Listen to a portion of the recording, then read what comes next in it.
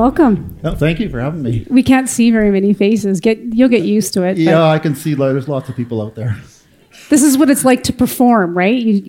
They're all here for you, but you can't see their faces. Well, we can meet after, I guess. Yeah, exactly. Yeah.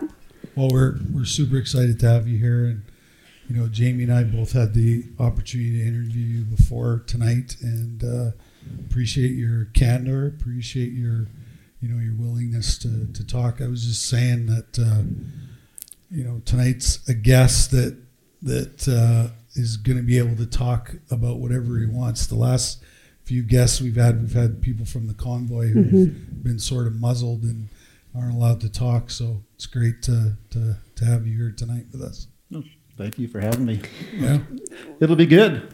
So we would just want to kick off with that incredible video that you made, and you touched on it in our interviews, and your video went viral. So that's what we want everyone. Does everybody know what we're talking about? So I'll let Brian talk to it, but that video was absolutely amazing, and it was the beginning of seeing how many police officers were on the right side of this. So can you speak to the video that you put out? Right. So I was actually talking to my wife when we were coming down here, just kind of going through everything again, like when the pandemic started and how things went. And back in early 2020, when they started locking down all of Calgary, and I was driving into work and there was no one on the roads, and you're kind of going, okay, this is really weird. Like, I've never seen this before. Like, when have they ever done this before? And I'm going, okay, strange. And just doing my policing duties, and the way that they talked was with their computer modeling how many people were going to die. It's going to be corpses on the road. Mm-hmm. Like, my job's going to be super busy here. In reality, it wasn't. It was the same old, same old. And during the height of that, I was working on the Beats, and the Beats is a downtown. It's a group. There was 4 teams of us, and it was a 24-hour shift. Shifting. I didn't work 24 hours. I worked 12 hours. But it was all downtown, and we dealt primarily with the homeless, drug addicts, and all those people that are down within that core area. And those people, they sleep together, they shower together, maybe. They eat together, they share needles. They're not the most clean people. And you think, okay, these people will be dropping. Like, right. This is who COVID is going to hit first. Maybe the elderly, and then these people. Well, it didn't happen. I'm dealing with these people all the time. And I'm not wearing a mask. I'm not wearing gloves. Same old, I wear my hatch gloves. And so I'm dealing with the same people, and they're healthy as they always have been for a drug addict to be healthy, but they're not they're not dying. Yeah. Right. And and then so the homeless shelter has 2 cases, and they call it an outbreak, and then they lock down the homeless shelter. Mm-hmm. So now you've got these people stuck in the homeless shelter, other people that can't get in, and they're still not dying like they said they were going to. So I'm starting to put 2 and 2 together, and I'm thinking, there's something not right here. This is not what they say it is. You also said that you would go into the hospitals because you're a first responder.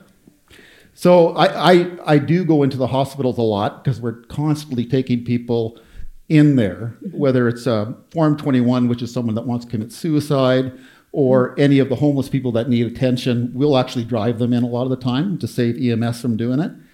And in the hospitals, they have all these separate wards set up, even outside tents and within the ambulance bays. And they've got tables and chairs and beds everywhere. Never once did I see them used, ever.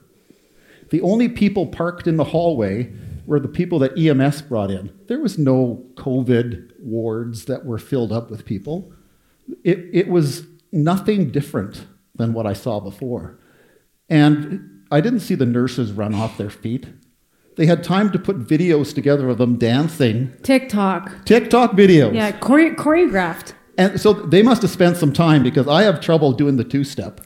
So for them to get these big choreographed things with 20 people or whatever, come on, you've got a lot of time to be able to put that together. So I don't think it was what the government was selling us, right? They were selling us catastrophe. They were selling us the world is coming to an end, that you're going to lose family and neighbors and bosses, and it never came about. So just to fast forward a little bit, I belong to a group called Frontline for Freedom. And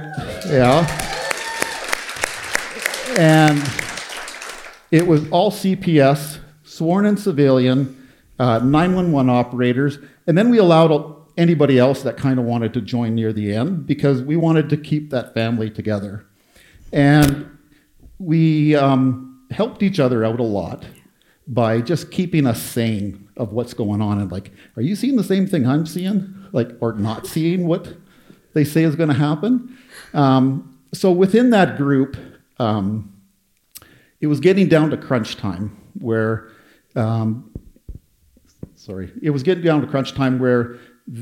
the police service was going to come up with their mandate of us having to take this job. And it didn't sit right with all of us. And no one wanted to do it. And we were trying to find ways out of it, of not doing it. All of you? They wanted all of us to do it. No, but you're all not okay with it. That group of ours, wow, all of us did not want to partake in that. And how many was in that group? 184 or something. Wow. When I was... Holy. There was a lot. And so we were there for each other. And we got together and we had meetings and tried to figure out what to do. And just in there, so the pressure started being put on all of us. And, you know, a lot of people didn't know what to do. And a lot of people have families, just like everyone else. And they're worried about losing their job, not being able to put their kids into sports again, all kinds of stuff, like not having money. And that once that pressure started getting put on, people started, within that group, kind of started pulling away and trying to figure out the easy way out for some people. A lot of people didn't, but there were some people that were. And at that point in September, that's why I made the video. I was trying to, it was for that group. It was for the 184 of us. That's who I was talking to. And that's who I posted it on. I posted it on our group. And so I was talking to them and I was trying to rally them up to go like, come on, we can do this. Like, this is what we signed up for. This is what we wanted to do. This is our life, what we do for a living. So let's stand up. And that was the whole premise behind it. So I had taken a call and I just said, you know, enough is enough. And I just started, put my phone on my steering wheel and I just started talking. And I was talking to them and just trying to rally them up as well because I was ready to go. I had got to that point where nothing's going to hold me back. I'm going to, if I lose my job, whatever.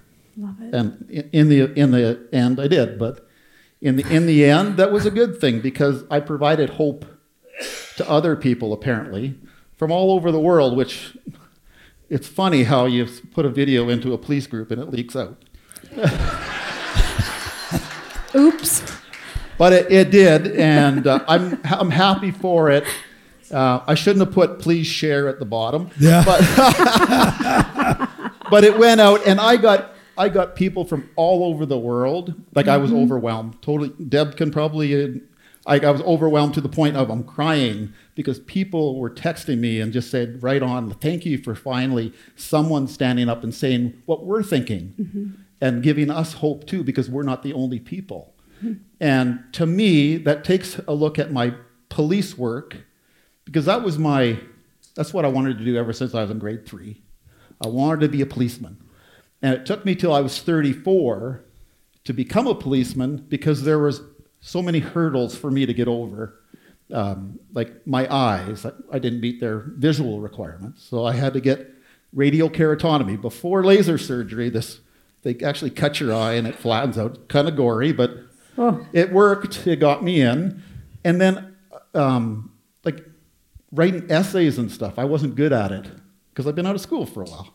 So Debbie found me a tutor, and off I went, and I took all these lessons and learned how to write an essay again. And in that environment of trying to get on, I applied 7 times, by the way. 3 in Edmonton, 1 with the RCMP, Calgary, and Winnipeg. Wow. So I wanted it bad, and that's all I wanted to do. And so to give up that, it was a big deal for me. Mm-hmm. And near the end of my career, I've done most of my career on the street, like face-to-face with people. Everything but 3 years, so 21 years on the street. Wow. And I've always wanted to do that, so to give that up was very difficult. And but it was worth it in the end. So I brought it up at a couple of the talks that I've had and stuff, is that I had a purpose of being a policeman. I was really good at it. I'm more of a shy person, inward, like I have a small group of friends. But when I became a policeman, I put on my uniform and I would become that person that could protect people, run into danger, Superman. Do all that stuff. And so, you know, it was hard for me to give that up. But I found, that was my purpose, but I found another purpose. So it went from losing my job to crying about it, and then figuring out, you know what, there is another purpose. Look at all these people reaching out to me. And they want to hear Brian talk. I don't know why, but they wanted to hear me talk. So I went to rallies. And I talked at so many rallies all over. I went to Ottawa. I was in Ottawa. So that's a story. I'll have to tell you about that one. Well, we got to hear about that because, you know, the terrorist group. Yeah. Yeah. So anyway, I've talked a lot, more than is comfortable for me. But I seem to be picking it up a little bit better than I did at first, because I was my friends can probably tell you I was always nervous and didn't know what to say and have cue cards and stuff. So, but I still do, by the way. Oh, do you? Oh, I didn't bring any. Oh. I did bring one cue card, but I put it away. So I've been to Ottawa. I went with a group, Take Back Your Freedoms. So we went there. I was the driver. We rented a van, and 5 of us in a van drove straight through. I was the driver. I slept for 5 hours all the way down. It was harrowing. Like I'm glad I drove in the worst conditions ever as a policeman, because those conditions were way worse than I've ever driven in here. In a rented van with just standard tires. Like God was looking out for me, because it was quite something. Well, you're doing God's work. Yeah, I guess. You're right. Yeah. Truth.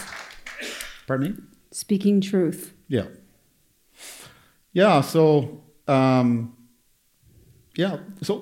the reason I made that video was for my small group. But what it turned out to be is that it actually spurred me on to do something different in my life as well. So it was a 10-minute turning point for me, really. 10 minutes and 1 second. But it was a turning point for me in what I do now. So that's kind of a little bit of a story about why that video came into being anyway. So you were 1 year away from retiring.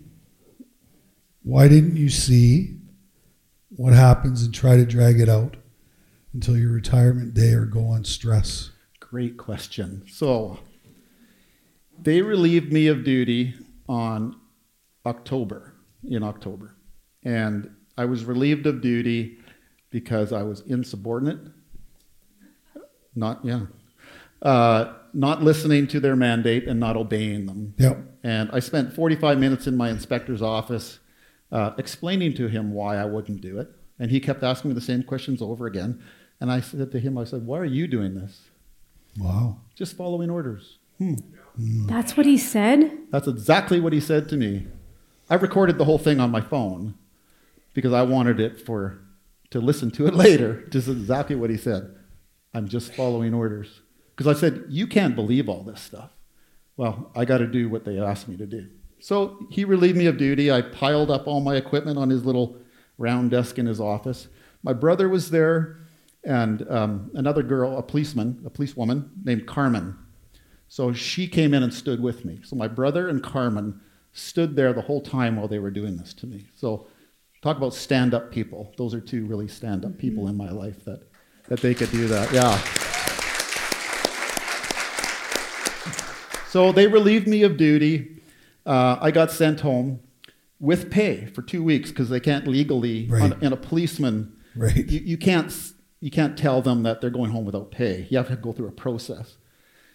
So their process is that the paperwork they signed on me, they didn't even fill in the boxes or put on there why they were doing it. So the first amount of paperwork they gave me was incorrect. So they called me in 2 weeks later to reserve me again, the exact same thing.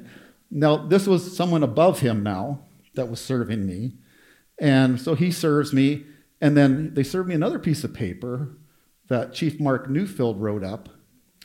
Yeah, he's a great guy.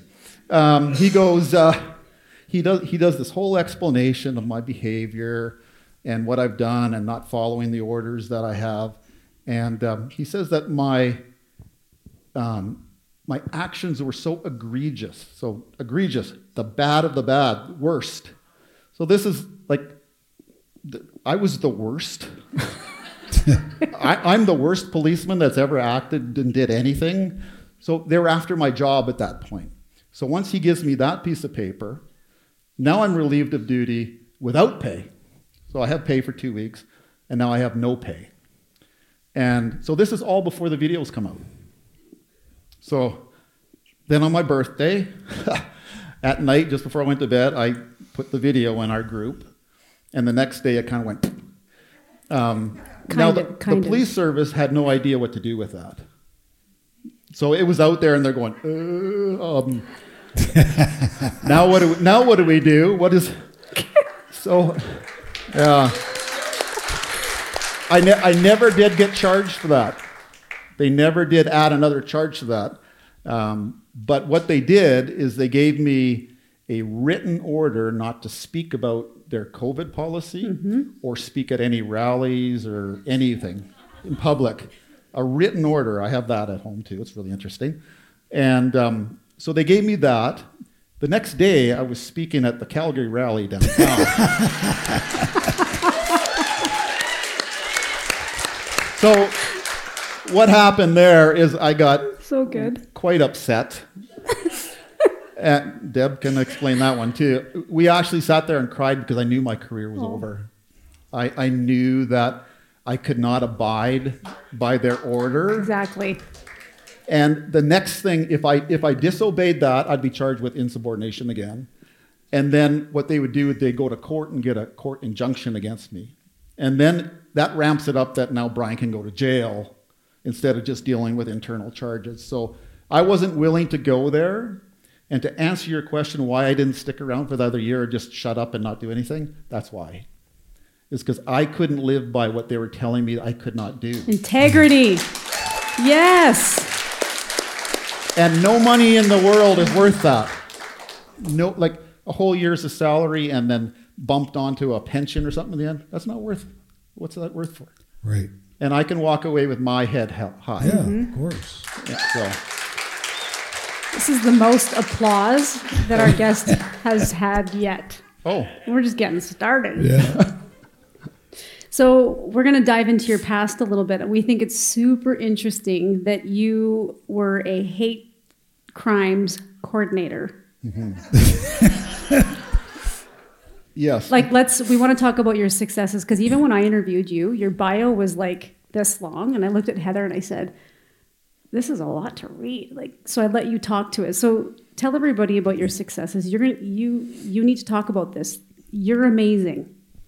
But it's so interesting that you were a hate crimes coordinator, and here you are now. I know. So, and then they've accused me. Yeah, yes. Even one Jewish guy accused me of throwing the Holocaust, just throwing it down like it's nothing. Well, that's not what I did. No. So, yeah. So I was on the street for 11 and a half years, and I worked in 3 district and 4 district. Anyone that knows Forest Lawn and all those areas, 4 District was the place to work. Like hopping, you'd take a call and you're on the phone calling in that report and you're heading to another domestic or a shooting or like it. That was the place to work, and I loved it. But it burnt me out. After 11 and a half years, it didn't do my personal life any favors of being that type of policeman where I forgot to hang my uniform up at the end of the shift. I became that policeman. So it was a good break. And the opportunity came up for the hate crimes coordinator. The last guy retired, and then, okay, so I put in for it, and I got it. I didn't think I'd get it, but I got it. So I went there, and it was kind of like a huge learning curve. And, you know, you try to learn as much as you can because you think you know a lot of it from school, but there's a whole lot more that goes along with this. And so there was a lot of conferences I went to. There were a lot of workshops that we went to. And I was on my way. If I had stayed another year and a half, I would have been in that expert testimony witness area. Yeah. Because you have to appear in court and testify on things to get that. So I was just waiting for that opportunity to do it. So I dealt with a lot of the skinheads. I don't know if you remember back in 2009 to 12, the skinheads were huge in Calgary, and big neo-Nazi group, and they'd always be downtown. They'd be beating people up, robbing people, stabbing people. So they're a huge group, and I was able to online infiltrate their talk group. It was really interesting. Like, they just accepted me. Like, are you stupid? But I got on there and I was able to talk to them, and 2 of the fellas on there happened to be 2 of the worst guys in Calgary. They actually ended up murdering a fellow named Mariani, and both of them. And I was able to work on that homicide with the homicide detectives because I had an in with them. And they had cameras in their house and everything. And I was able to sit there and talk to them on their chat groups and watch them with their cameras. So I gained a lot of insight into their group. And it was actually fascinating to see how their heads work and how actually messed up these guys really are. And so that was hate crimes. And then I got to the point in hate crimes where I didn't see myself going much further because that group had been disbanded and there wasn't a whole lot going on again.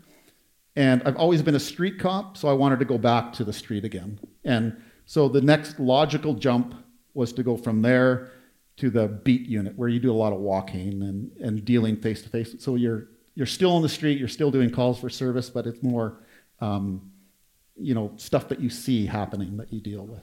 So that was my hate crime portion of it. And it was funny when the video came out and they started writing news articles against me. You know, they're calling me a racist. Hit pieces. I know exactly what racists are, yeah. So they start labeling you. Yep.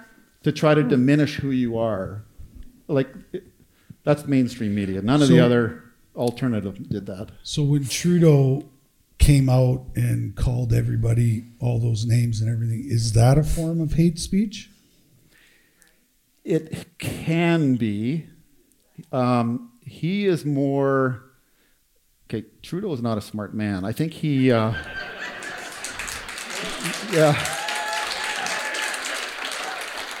He starts throwing out words because he doesn't know what else to say. Yeah.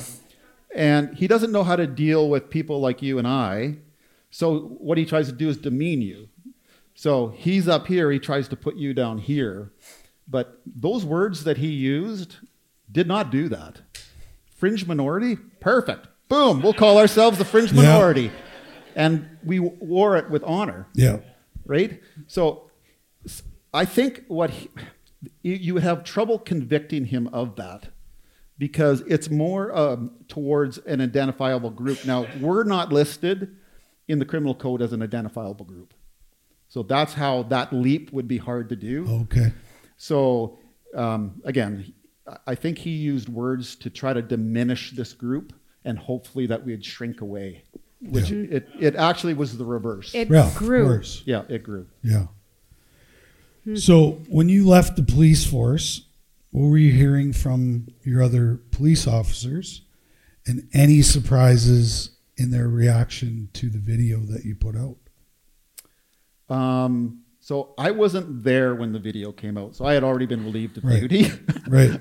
So I didn't hear a lot. Now, one of my very best friends that I'd give my life for, we were partners for the longest time. I've done, like, we're on shift, we were friends, off shift, we were friends.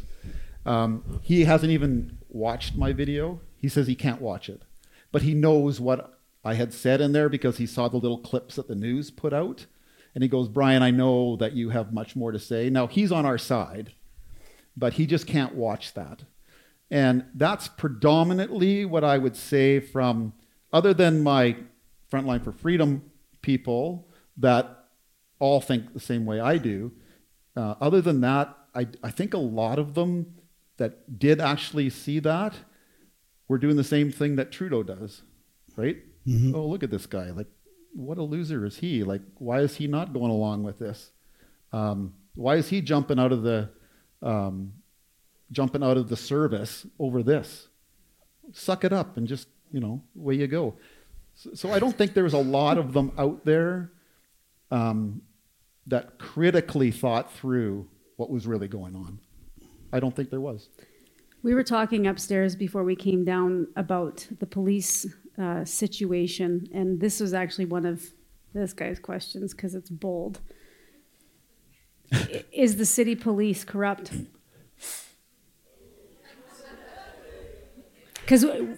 Because we talked about, when you went off upstairs, I'm like, we got to talk about this tonight. Hold that thought.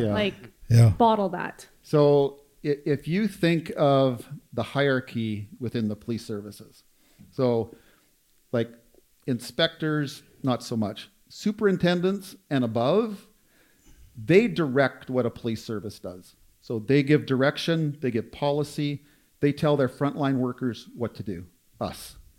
So if you want to use the word corruption, I would say that that's a stretch of being corrupt. Some of them, I'm sure, are. Mm-hmm. But what they've done is they bought into the lies that the government's putting out, right down to City Hall, the police commission.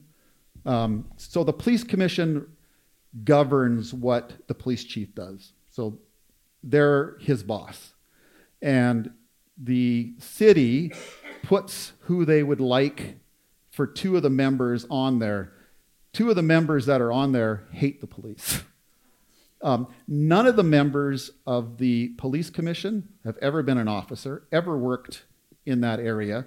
You might get one that was a lawyer.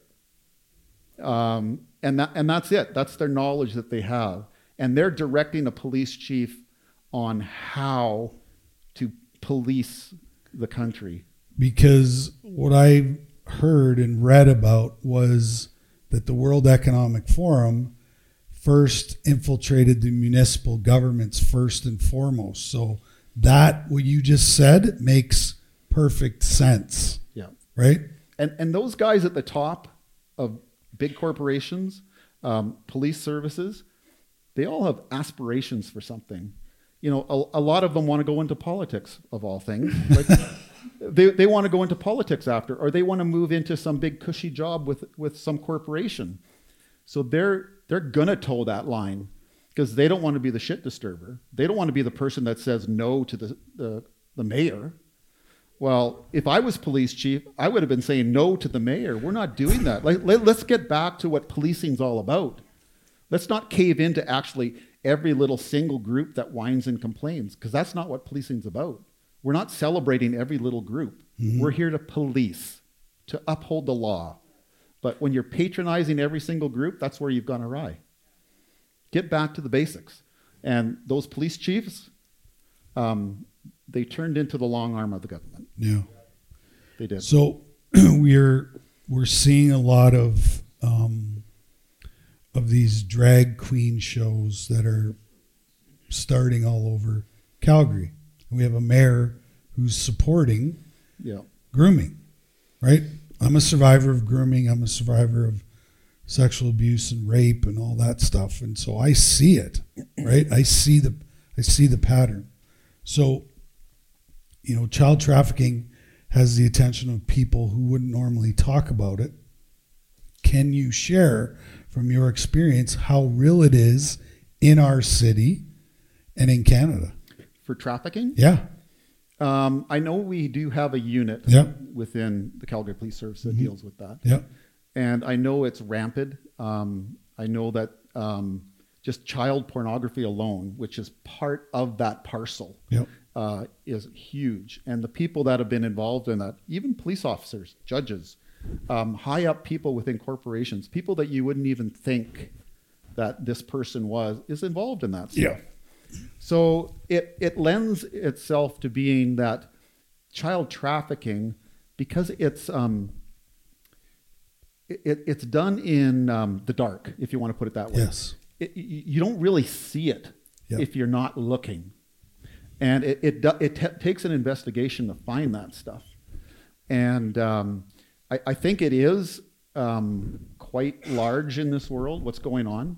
And it horrifies me. I have 2 grown girls, but I also got a granddaughter. And it horrifies me to think that kids live in that and they get trafficked throughout the world. And as a dad, and all of us, that's horrifying to think that. The mayor, she's... yeah, I can't say that. Yeah, she was put there, not voted in. She was actually put there. I'm thankful that I'm not a Calgarian. I don't live in Calgary anymore because she's not my mayor. I actually have a former policeman as my mayor, which is good. Anyway, I think she's running... on the campaign of this is normal. This stuff is good for society. Having a biological male in a female's change room with his wiener out, I'm sorry, but as a policeman, if I went to that call, he would have gone to jail. Mm-hmm. That's what should have happened. And then we're watching these police officers arresting a pastor for going into protest. I watched that too, and as I told you, it's usually the same police officers that are doing it, because I know police officers in that same unit that he will not touch it. He will back away. He'll be in the back of the bunch. He'll never do anything like that. Mm-hmm. But there's the certain police officers that they have no problem doing that stuff. And why? Well, because we're not hiring the right policemen anymore. When I got hired, I wrote a test with 3,400 people at the U of C, and for 24 positions. So their pool of who they're going to get is huge. So you get the right people. You get the people who want to help people, who this is their passion. So those people are no longer being hired by... Yeah. Wow. No. Now they hire warm bodies, or they have to fit into... the woke agenda. Not just the woke agenda, but you have to be a certain color of skin. Right. You have to be from a certain place in the world. Mm-hmm. You have to have a certain gender identity. They want to cover all the bases because, again, they're coming back to, we have to please every little single group. But that's not what policing's about. Policing is about having the best person do the job. You can't just have someone that's, you know what, he'll fill out a uniform and look good. But you want sound decisions, someone that can make a decision and stick by it no matter what. Like, this is my decision, this is why I did it. Let's move on. So as part of the exam, is there moral, ethical, do you get those types of questions? No. No. Wow. It's so the big exam you takes 4 hours, and you it's a lot of it's aptitude, writing an essay, just you're kind of a half-rounded person. There's interviews for those type of questions, but you can ask me anything ethically. I can give you the right answer, right? Yeah. even though I don't believe that. I can give you whatever you want to hear. For sure. And I think some people are doing that now. That's what I was just going to say. That's what we hear every day. That was my first 10 therapists I went to. I told them exactly what they wanted to hear. Because I was saving my job, right? Yeah. Trying to play in the NHL. I was mandated to go to therapy. So they put me in front of these therapists and I'd just tell them whatever they wanted to hear. Yeah. And they would sign my little chit sheet and I'd take it back and I'd get to play the next night. Yeah. So Theo knows how this works. I know how it works. Yeah. So I just want to set the record straight, though. Yeah. There are a lot of good men and women of course. in law enforcement. Yes. Okay. I know a lot of them, and I'd give my life for them. And I still believe in policing. Now, I've been let down by them watching what some of them have done. For sure. Well, they let you down. Yeah. Right? You were standing for something that was moral, ethical. You discerned the truth on your own, figured out that this wasn't right, and you unfortunately paid the consequences for not falling in line. So, Yeah. Someone who didn't let you down is here tonight, your wife. Yes. Deborah? Deborah. She. Where's Deborah? You can wave. And we have to talk about Deborah. I've always said when we know a really great man, there's a fantastic woman behind him. How much time do we have? Because I have a lot to say. Isn't that awesome? You know what? Keep talking. Okay, well, my wife and I have been married for 34 years. Wow. No, 33 years. Okay, somewhere in there. We've been married a long time. And she was kind of the person pushing me in the background when I wanted to be a policeman, like constantly, like, yes, we can do this. Yes. She found the tutor for me. She kept spurring me on. And, I'm flying to Winnipeg and then going back to, I was a painter before. I was going back to painting in Grand Prairie and then coming to Calgary. And she was always there for me. And she's always my biggest cheerleader to become that.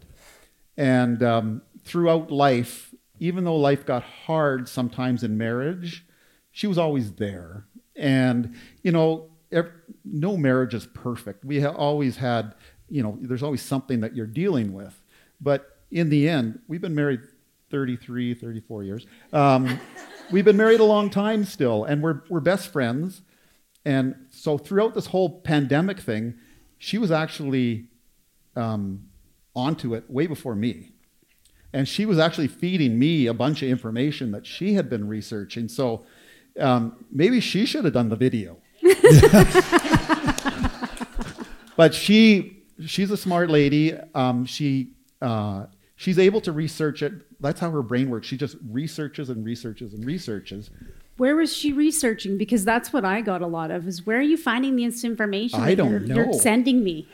And I'm going, it's not that hard. No. But it's not mainstream. So but I would come home from work and tell her, this isn't right. Yeah. This isn't happening. She'd go, well, yeah, I've been looking around and, this is what I'm finding too. And then I give her my stories and she goes, oh yeah, no, this isn't good at all. Like this is a lie. Mm-hmm. What they're telling us is a lie. And so anyway, but my wife has always been by my side.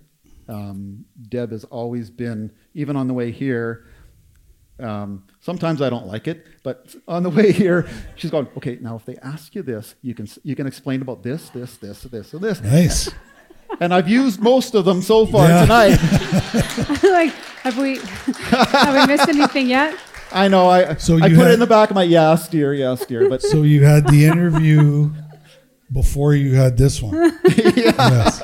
Good. Yeah, she gives me all the points to touch on. Yeah, that's good. So that's good. Yeah, That's but good. that's my wife, Well, Deb. how did it, obviously she was supportive of your choice to leave. How did that affect the rest of your family and your friends? And we talked about your colleagues, but family and friends, I lost pretty much everybody. Mm-hmm. And my mom and her husband are here tonight, so I just want to take this opportunity to say welcome. And that is my only family member that really... Yeah.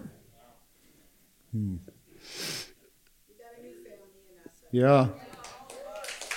You got your freedom family. So yeah. Mom, you always trigger me. But she didn't, so what was your family and friends? What were your losses? So my immediate family, my two grown girls and their husbands are totally on side with us, 100%. Wow. Yeah. Deb's side of the family, her three sisters, and two husbands, and her mom and dad, and our niece, our niece and our nephew, they're in there too. Now, my mom and dad, they got suckered into it. They got 3, and then I started, and Debbie started talking to them, and they've stopped that. But my oldest sister, and she wasn't too bad. She was behind the scenes poking my parents about what I was doing, not in a good way. My youngest brother was horrible for me. Oh, horrible. He treated me horribly, right down to the point where I'm traveling to Ottawa, and I had to block him because I couldn't take it anymore, what he was saying to me on the phone. Wow. So losses. In the family, that was my losses. Family, I had a really good partner at the end when I was in 6th District. Really good. We vacationed sometimes together. His kids loved me. We would go there and see them. He was a great partner. He did all the paperwork, which I loved. Disowned me. Once that was done, that day I was supposed to work with him. He said, "Yeah, I waited around to say goodbye to you. I knew it was coming." And then, but he's jabbed to 4. Holy. So he hasn't even reached out at all. And we spent 4.5 years together. Wow. Like, that's quite something. Mm-hmm. But I do have that, my best friend. Now, he got suckered into it too, but he stopped. He said, "No, I totally get it now." But he and his wife have stood by us no matter what. So when something like that happens, you know who your true friends are. And I think you both know exactly who your true friends are in the end. And that's all that matters. Yeah. Those people that are flighty and don't want to stick around you during tough times, okay, they're not your true friends, and so bad. See ya. Yeah. Well, I found that, I told this story a few times at these events, but when I got sober, I had 500 phone numbers in my phone. And I called all 500 numbers and I said, "Listen, I'm not drinking anymore, not doing drugs, not going to the bars, so don't ask me to do that. But I said, if you'd like to come to my house, I'll cook you a nice dinner. First time in our relationship, we'll actually have a meaningful conversation." You know how many friends I had left? 2. Yeah. Two of the 500. But what's really cool, though, is the 498 have all come back. Because I went on my own healing journey, got some solid time underneath my belt, and then they would see me out and they would be like, "Holy shit, man, do you ever look good? Like, what did you do?" "Well, I got sober. I got cleaned up and I cleaned my life up." Yeah. And then they would say, "I've been thinking about doing the exact same thing for a long time." And I said, "Well, I can help you achieve what I've achieved," right? And so, it's the law of attraction, not promotion, right? Yep. And I see all of us as people who are out there, taking a stand, standing in our truth, and eventually that's going to bring a lot of people back towards you. And that's what I found even on this journey. I know I take a shit kicking online every day, but it's like you said, it's that one positive comment out of the whole thing that I know that I'm reaching that person. I'm giving that person courage. I'm giving that person hope so that they can repeat what we're all, doing here. And so that's really important. Yeah. Yeah. My brain's going to the next question here because you said you wanted to talk about Ottawa. Yeah. So Ottawa, very fun place to be. It was not, for Trudeau, it wasn't a fun place to be, but it was a fun place to be where you're with. He wasn't even there. No. He was bunkered out. He skedaddled. He pooped his pants. Ooh, this is not a fringe minority. Yes. Yeah, no kidding. Yeah, no, Ottawa was eye-opening. So I went last minute. So my friend needed someone else to go with them, and I offered, okay, I'll rent the van and I'll go. And so I did all the driving, and we first stopped at Niagara Falls. So we did the Peace Bridge, which goes between New York and Niagara Falls. We met in the middle of that, freezing our butts off with the water coming up, and we met with Americans in the middle of that. Wow. And so I gave a little speech, but there was other people that gave speeches as well, and that was really cool that there was Americans, and some of them were their members of parliament that were there with those Americans, standing with their people. So members of Congress. Congress, Yeah. whatever it was, standing with their people. Wow. And actually spoke. And it was really cool to see the difference that we don't have. Yeah. We don't have those people standing up speaking with us. Now, some of them say they did, but they didn't. Yeah. So in Ottawa, so I was there on behalf of Taking Back Our Freedoms. And that's who I was helping out. We were there with some of the doctors that they had on their board. And I kind of took it upon myself to be like a tour guide for them or security. And that was like herding cats. One guy, so it was me and one of my friend's two sons that they were adults, but we were herding those doctors around from place to place because they wanted to go talk to people.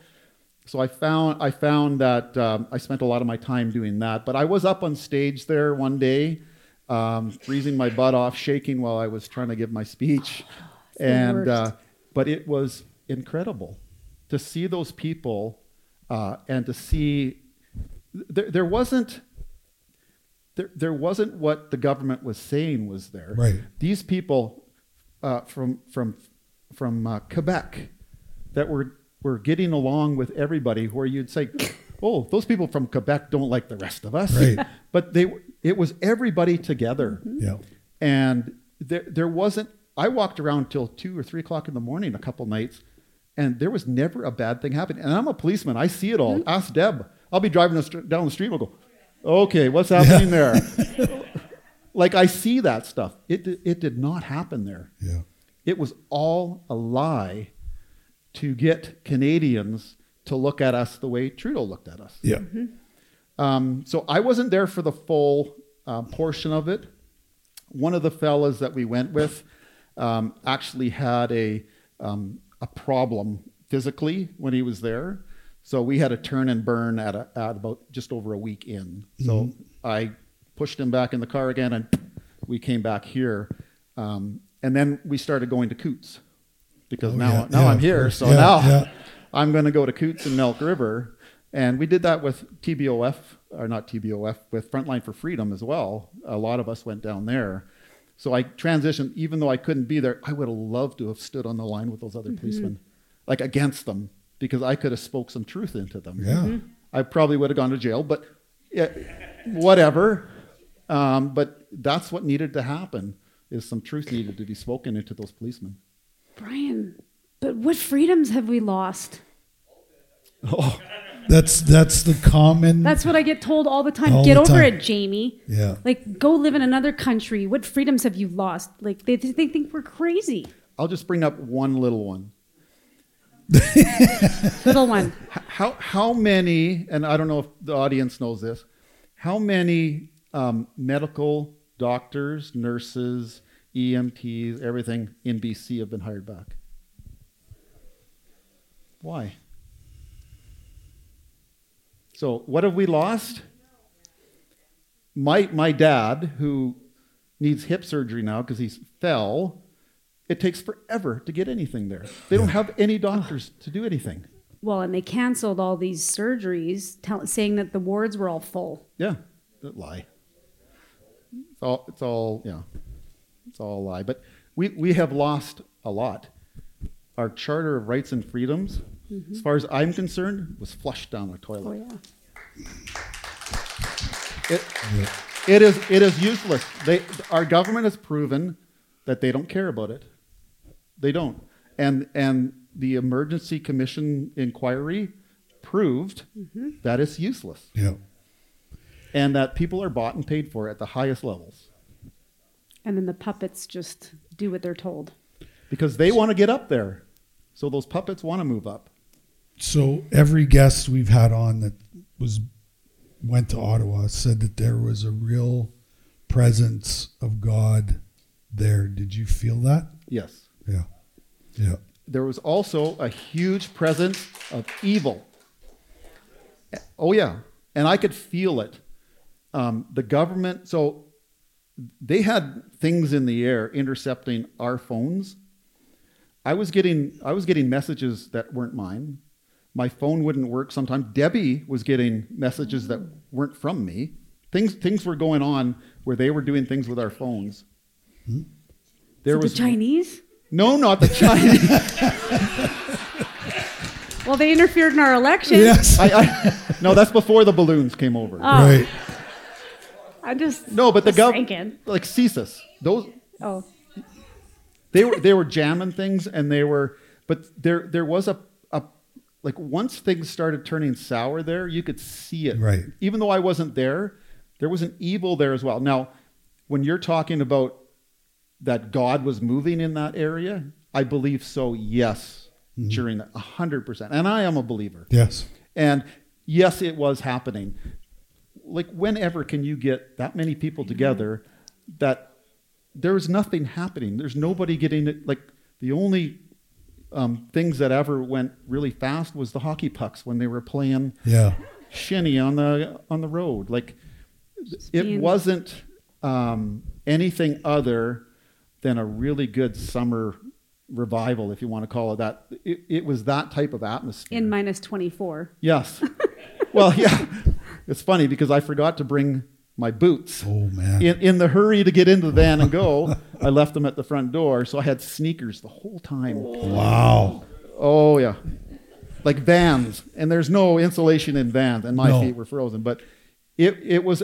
I wish I could have stayed for the whole thing, but I wasn't able to. Yeah. But, yeah. So the big question, and we know you won't have all the answers, but as a man who took an oath to serve and protect, how can we make positive moves towards getting Canada back on track?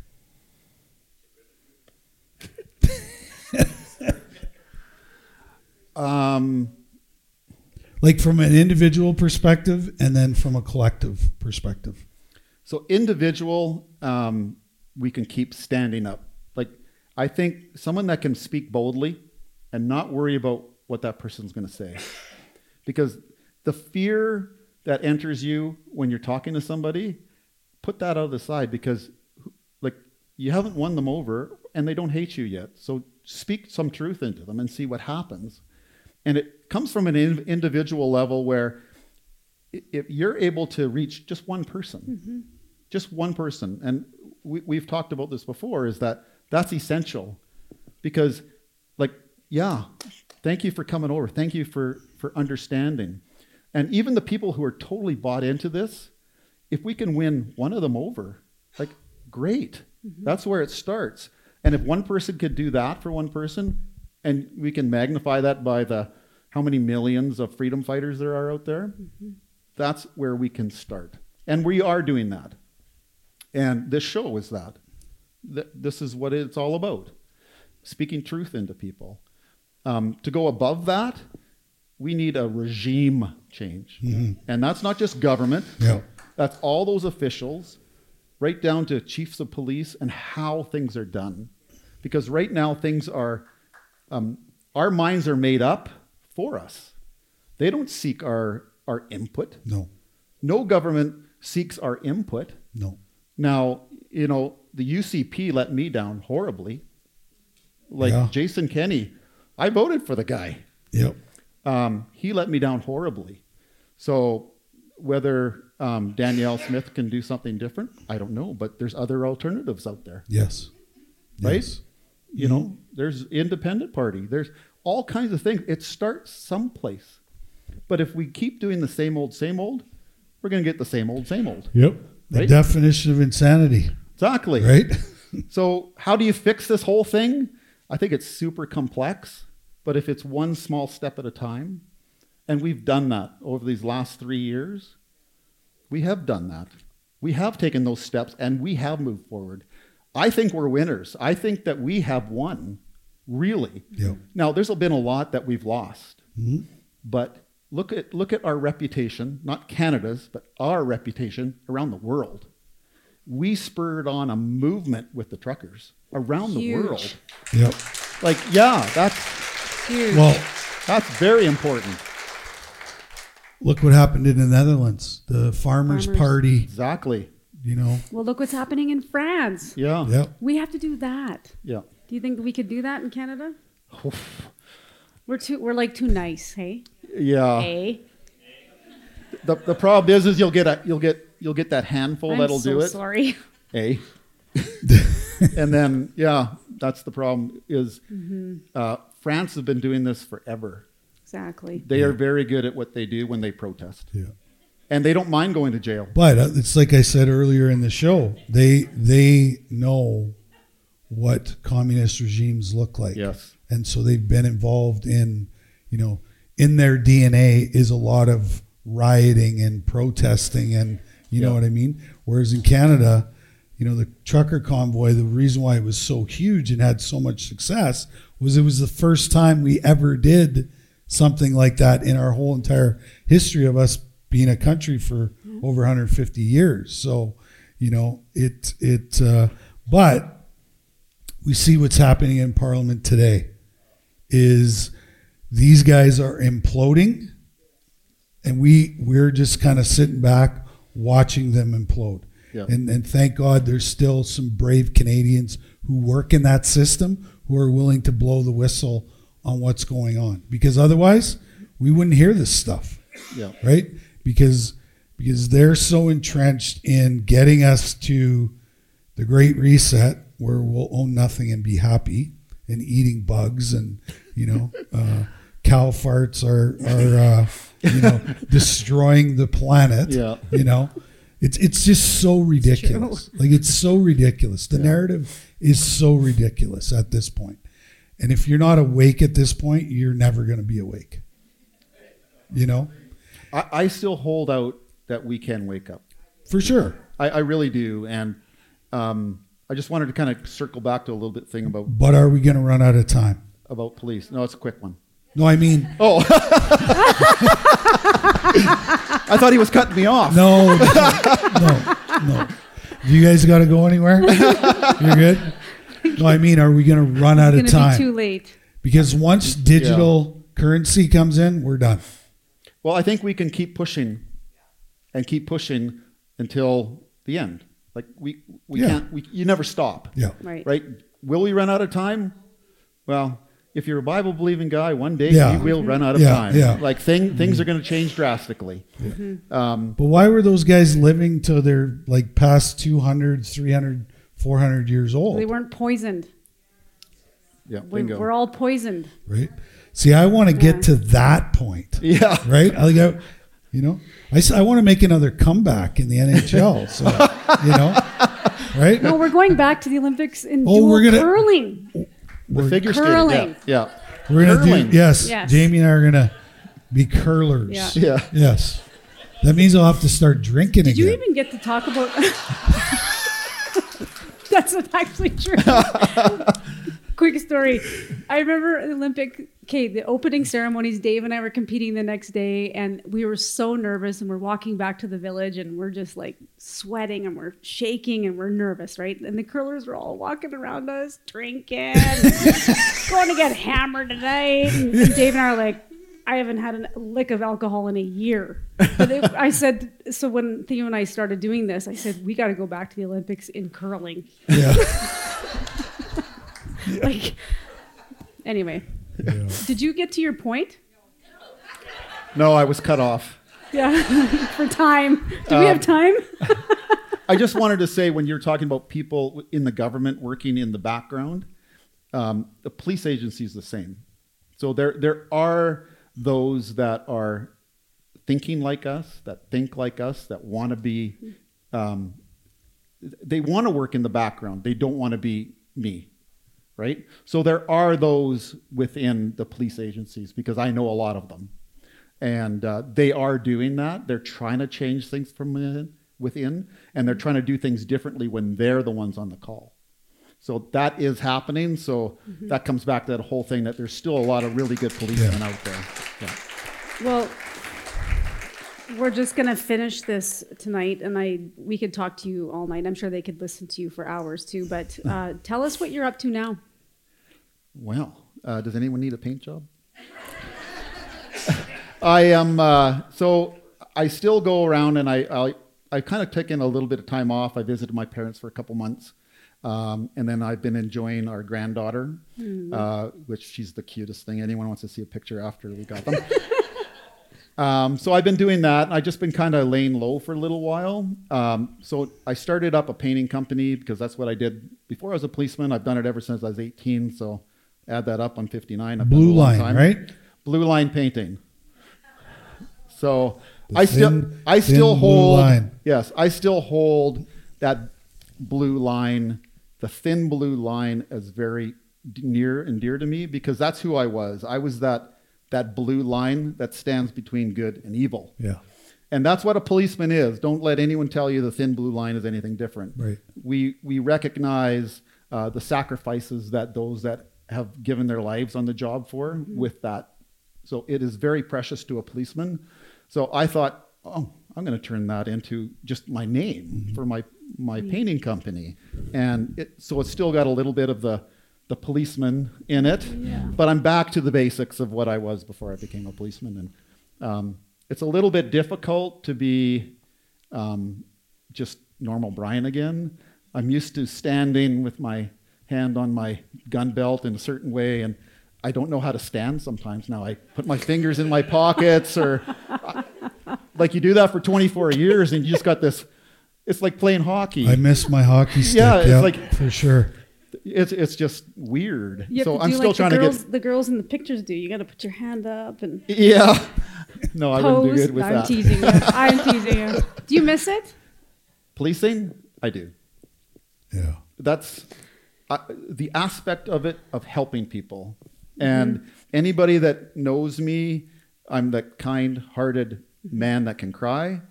And being able to help people was something that I really wanted to do. And my parents, my dad is a Baptist minister, and he's been that since he was 19, and he's 86, so he's a long time. But I was brought up in that, and he never thought like, oh man, that's going to destroy Brian.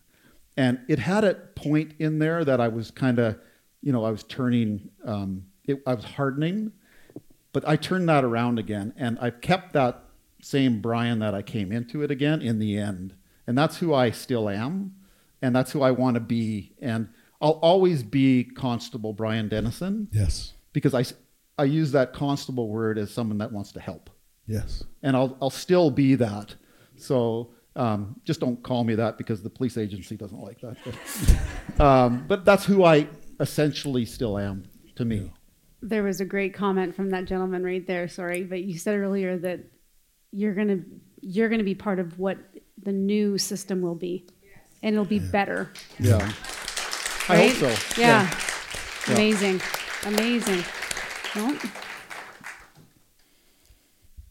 The greatest piece of advice you were ever given in your whole entire life. As we close out the show, give us some Brian Denison wisdom. The greatest piece of advice? was this part of our questions? No. No, it isn't. You didn't prep me for this. I know. I'm sorry, but I usually can control some of this. Because you don't just become the man that you are and what you did without having some core base of something that makes you Morality. the guy you are today. Okay. Right? Yep. Okay, I got this. It's not a piece of advice, but I live my life. I am a believer in Jesus. Yes. He saved me, Mm-hmm. and he paid the price for my sins, and he gave me the opportunity to do what I did. It wasn't me. Right. He helped me through all those steps to become who I was the policeman. So if anything, it is that God is real. God wants to enter into your life. Jesus paid the penalty for all of our sins, Mm-hmm. and all he wants us to do is accept them. Yes. So to me, that would be my advice for anybody, or how I live my life. Yeah. That's the core essence of Yes. who I am. Wow. Beautiful. You know what's interesting is that you speak to people that had their awakening through this whole pandemic, and pretty much everybody talks about if they didn't have a relationship with God, they do now, Yeah. right? It's, Yeah. I mean, that's my story too. And everyone that, because my new tribe, or sorry, I should say my tribe is all these new people. Yeah. And we all have said the same thing. It's so beautiful. Brian, we are so grateful that you took the Thank you time for to having come me. here tonight and share with our audience and so many others speaking in the rallies and across Canada. You are a true Canadian hero. You really are. I'm so grateful to know you. Yeah, thank you. And thank you, Deborah, for being an amazing wife, and your family's just incredible to support you. And thank you for being a part of Canadians for Truth. Yes, thank you You're for having family me. now. You're stuck Yes. with us. Yeah, good. Yes. I'll come back next week. Yeah. Okay. Come hang out in the office. And obviously, thank all of you for coming. Thanks for supporting Canadians for Truth. You know, the reason why we created this organization was not, I always say, this is the last thing I want to be doing in my life. This is the last place I want to be. I'd rather be on a golf course somewhere enjoying my retirement. I've had 2 careers already, but, you know, I have kids and I will have future grandkids, and I want them to have the same opportunities and the same life that I was able to have. And so, you know, Better, actually. for sure, Yeah. better, Yeah. always better. But Canadians for Truth is not only for what we've created, but without you guys, you know, we don't have a Canadians for Truth. And so thank you for watching all of our shows and sharing all of our interviews and coming to our events, because, you know, it means a lot to us, because her and I stand out in the crowd, and we take a lot of shit and abuse, you know, every day. And so when we do events like this and we do shows like this and we get to meet all of you before and after the show, it just makes us more determined to keep doing, you know, what we're doing. So we appreciate you guys, and we want to thank you for supporting us. We appreciate it.